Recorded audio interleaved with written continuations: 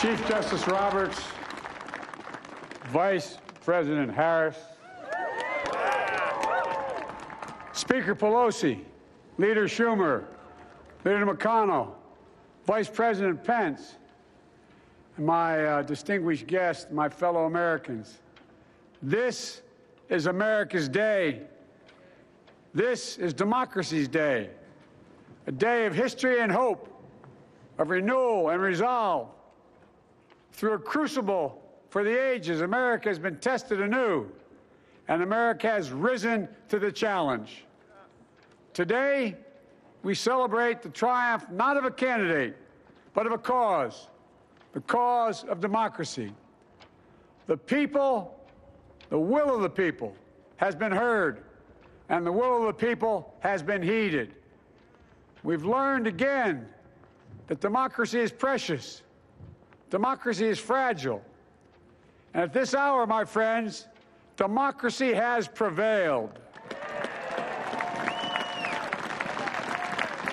So now, on this hallowed ground where just a few days ago, violence sought to shake the Capitol's very foundation, we come together as one nation, under God, indivisible, to carry out the peaceful transfer of power as we have for more than 2 centuries.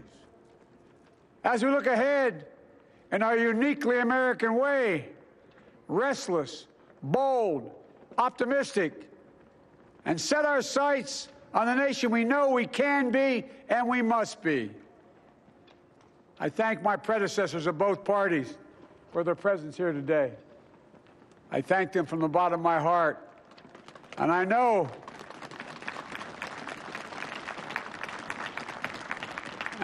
the resilience of our Constitution and the strength of our nation, as does President Carter, who I spoke with last night, who cannot be with us today, but whom we salute for his lifetime in service. I've just taken the sacred oath each of those patriots have taken, the oath first sworn by George Washington. But the American story depends not on any one of us, not on some of us, but on all of us, on we, the people, who seek a more perfect union. This is a great nation. We are good people. And over the centuries, through storm and strife, in peace and in war, we've come so far. But we still have far to go. We'll press forward with speed and urgency, for we have much to do in this winter of peril and significant possibilities. Much to repair, much to restore, much to heal, much to build, and much to gain. Few people in our nation's history have been more challenged or found a time more challenging or difficult than the time we're in now. Once-in-a-century virus that silently stalks the country. It's taken as many lives in 1 year as America lost in all of World War II. Millions of jobs have been lost. Hundreds of thousands of businesses closed. A cry for racial justice, some 400 years in the making, moves us. The dream of justice for all will be deferred no longer. A cry for survival comes from the planet itself, a cry that can't be any more desperate or any more clear. And now, a rise of political extremism, white supremacy, domestic terrorism, that we must confront and we will defeat. To overcome these challenges, to restore the soul and secure the future of America, requires so much more than words. It requires the most elusive of all things in a democracy: unity. Unity. In another January, on New Year's Day in 1863, Abraham Lincoln signed the Emancipation Proclamation. When he put pen to paper, the president said, and I quote, If my name ever goes down into history, it'll be for this act, and my whole soul is in it. My whole soul is in it. Today, on this January day, my whole soul is in this, bringing America together, uniting our people, uniting our nation. And I ask every American to join me in this cause.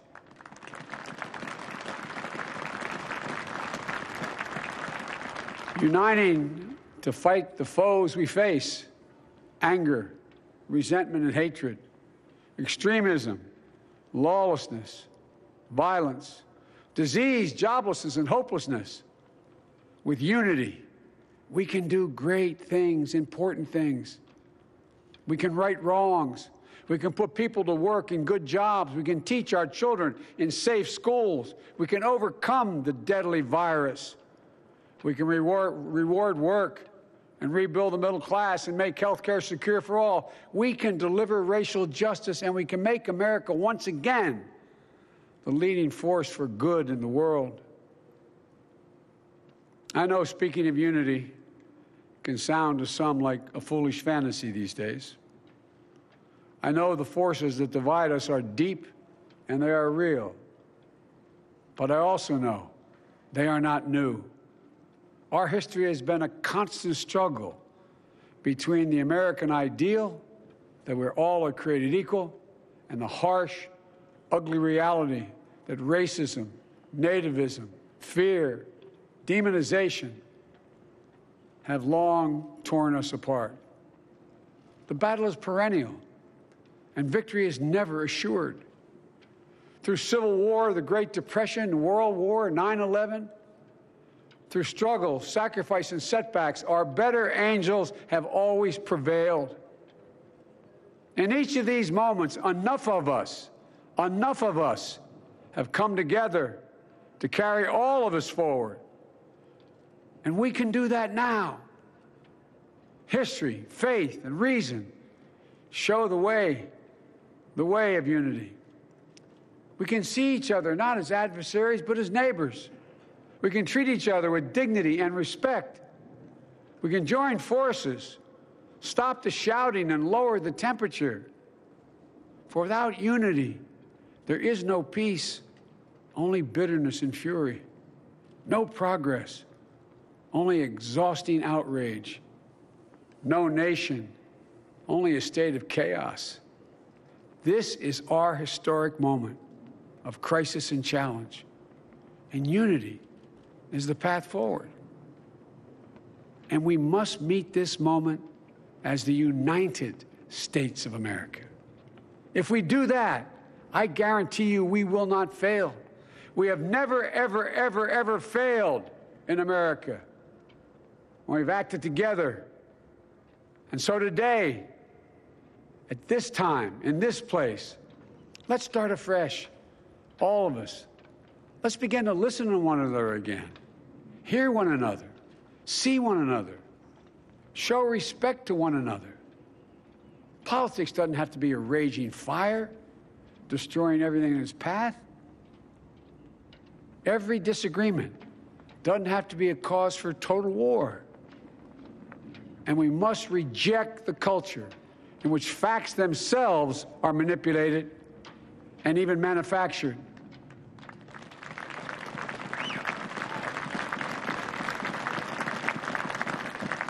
My fellow Americans, we have to be different than this. America has to be better than this. And I believe America is so much better than this. Just look around. Here we stand in the shadow of the Capitol Dome, as was mentioned earlier, completed amid the Civil War, when the Union itself was literally hanging in the balance. Yet we endured. We prevailed. Here we stand, looking out on the great mall where Dr. King spoke of his dream. Here we stand where 108 years ago, at another inaugural, thousands of protesters tried to block brave women marching for the right to vote. And today, we mark the swearing in of the first woman in American history elected to national office, Vice President Kamala Harris. Don't tell me things can't change. Here we stand across the Potomac from Arlington Cemetery, where heroes who gave the last full measure of devotion rest in eternal peace. And here we stand, just days after a riotous mob thought they could use violence to silence the will of the people, to stop the work of our democracy, to drive us from this sacred ground. It did not happen. It will never happen. Not today, not tomorrow, not ever. Not ever.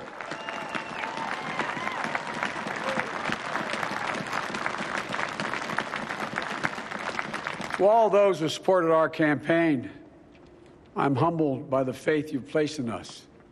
To all those who did not support us, let me say this. Hear me out as we move forward. Take a measure of me and my heart. And if you still disagree, so be it. That's democracy. That's America. The right to dissent peaceably within the guardrails of our republic is perhaps this nation's greatest strength. Yet hear me clearly. Disagreement must not lead to disunion. And I pledge this to you. I will be a president for all Americans. All Americans. And I promise you, I will fight as hard for those who did not support me as for those who did.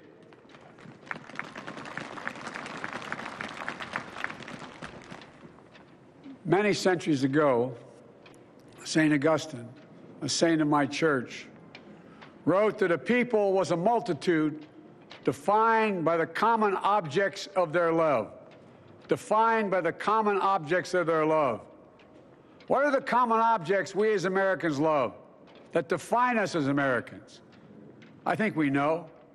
Opportunity, security, liberty, dignity, respect, honor, and yes, the truth. Recent weeks and months have taught us a painful lesson. There is truth and there are lies. Lies told for power and for profit. And each of us has a duty and a responsibility as citizens, as Americans, and especially as leaders. Leaders who have pledged to honor our Constitution and protect our nation, to defend the truth and defeat the lies. Look, I understand that many of my fellow Americans view the future with fear and trepidation. I understand they worry about their jobs. I understand, like my dad, they lay at bed at night, staring at the ceiling, wondering, can I keep my health care? Can I pay my mortgage? Thinking about their families, about what comes next. I promise you, I get it. But the answer is not to turn inward, to retreat into competing factions, distrusting those who don't look like you, or worship the way you do, or don't get their news from the same sources you do.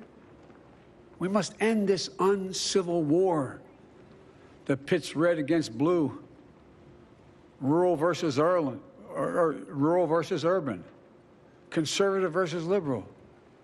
We can do this if we open our souls instead of hardening our hearts, if we show a little tolerance and humility, and if we're willing to stand in the other person's shoes, as my mom would say, just for a moment, stand in their shoes. Because here's the thing about life. There's no accounting for what fate will deal you. Some days, when you need a hand. There are other days when we're called to lend a hand. That's how it has to be. This is what we do for one another. And if we are this way, our country will be stronger, more prosperous, more ready for the future. And we can still disagree. My fellow Americans, in the work ahead of us, we're going to need each other. We need all our strength to persevere through this dark winter. We're entering what may be the toughest and deadliest period of the virus. We must set aside politics and finally face this pandemic as one nation. One nation. And I promise you this, as the Bible says, weeping may endure for a night, but joy cometh in the morning. We will get through this together. Together. Look, folks, all my colleagues I serve with in the House and the Senate up here, we all understand the world is watching all of us today. So here's my message to those beyond our borders. America has been tested, and we've come out stronger for it. We will repair our alliances and engage with the world once again, not to meet yesterday's challenges, but today's and tomorrow's challenges. And we'll lead not merely by the example of our power, but by the power of our example.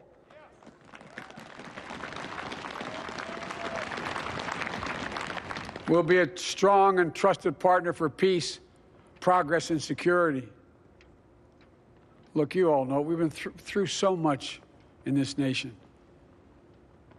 And in my first act as president, I'd like to ask you to join me in a moment of silent prayer. Remember all those who we lost in this past year to the pandemic, those 400,000 fellow Americans, moms, dads, husbands, wives, sons, daughters, friends, neighbors, and coworkers.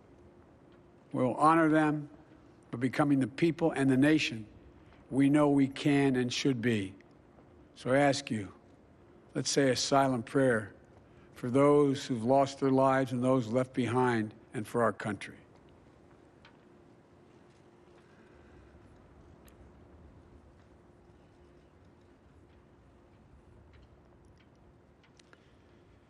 Amen.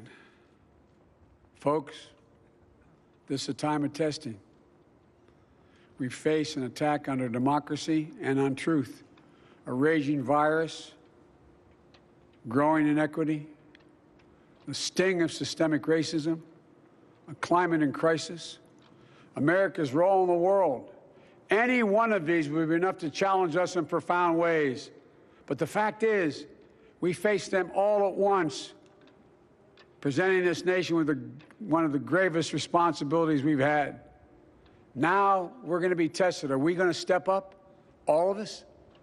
It's time for boldness, for there's so much to do. And this is certain. I promise you, we will be judged, you and I, by how we resolve these cascading crises of our era. We will rise to the occasion is the question. Will we master this rare and difficult hour? Will we meet our obligations and pass along a new and better world to our children? I believe we must. I'm sure you do as well. I believe we will. And when we do, we'll write the next great chapter in the history of the United States of America, the American story. A story that might sound something like a song that means a lot to me. It's called American Anthem. There's one verse that stands out, at least for me, and it goes like this. The work and prayers of century have brought us to this day. What shall be our legacy? What will our children say? Let me know in my heart when my days are through. America, America, I gave my best to you. Let's us add our own work and prayers to the unfolding story of our great nation. If we do this, then when our days are through, our children and our children's children will say of us, they gave their best, they did their duty, they healed a broken land. My fellow Americans, I close the day where I began, with the sacred oath. Before God and all of you, I give you my word. I will always level with you. I will defend the Constitution. I'll defend our democracy. I'll defend America. And I will give all of you, keep everything I do in your service, thinking not of power, but of possibilities, not of personal interest, but the public good. And together we shall write an American story of hope, not fear, of unity, not division, of light, not darkness, a story of decency and dignity, love and healing, greatness and goodness. May this be the story that guides us, the story that inspires us, and the story that tells ages yet to come that we answered the call of history. We met the moment. Democracy and hope, truth and justice did not die on our watch, but thrived. That America secured liberty at home and stood once again as a beacon to the world. That is what we owe our forebears, one another, and generation to follow. So, with purpose and resolve, we turn to those tasks of our time, sustained by faith, driven by conviction, and devoted to one another and the country we love with all our hearts. May God bless America, and may God protect our troops. Thank you, America.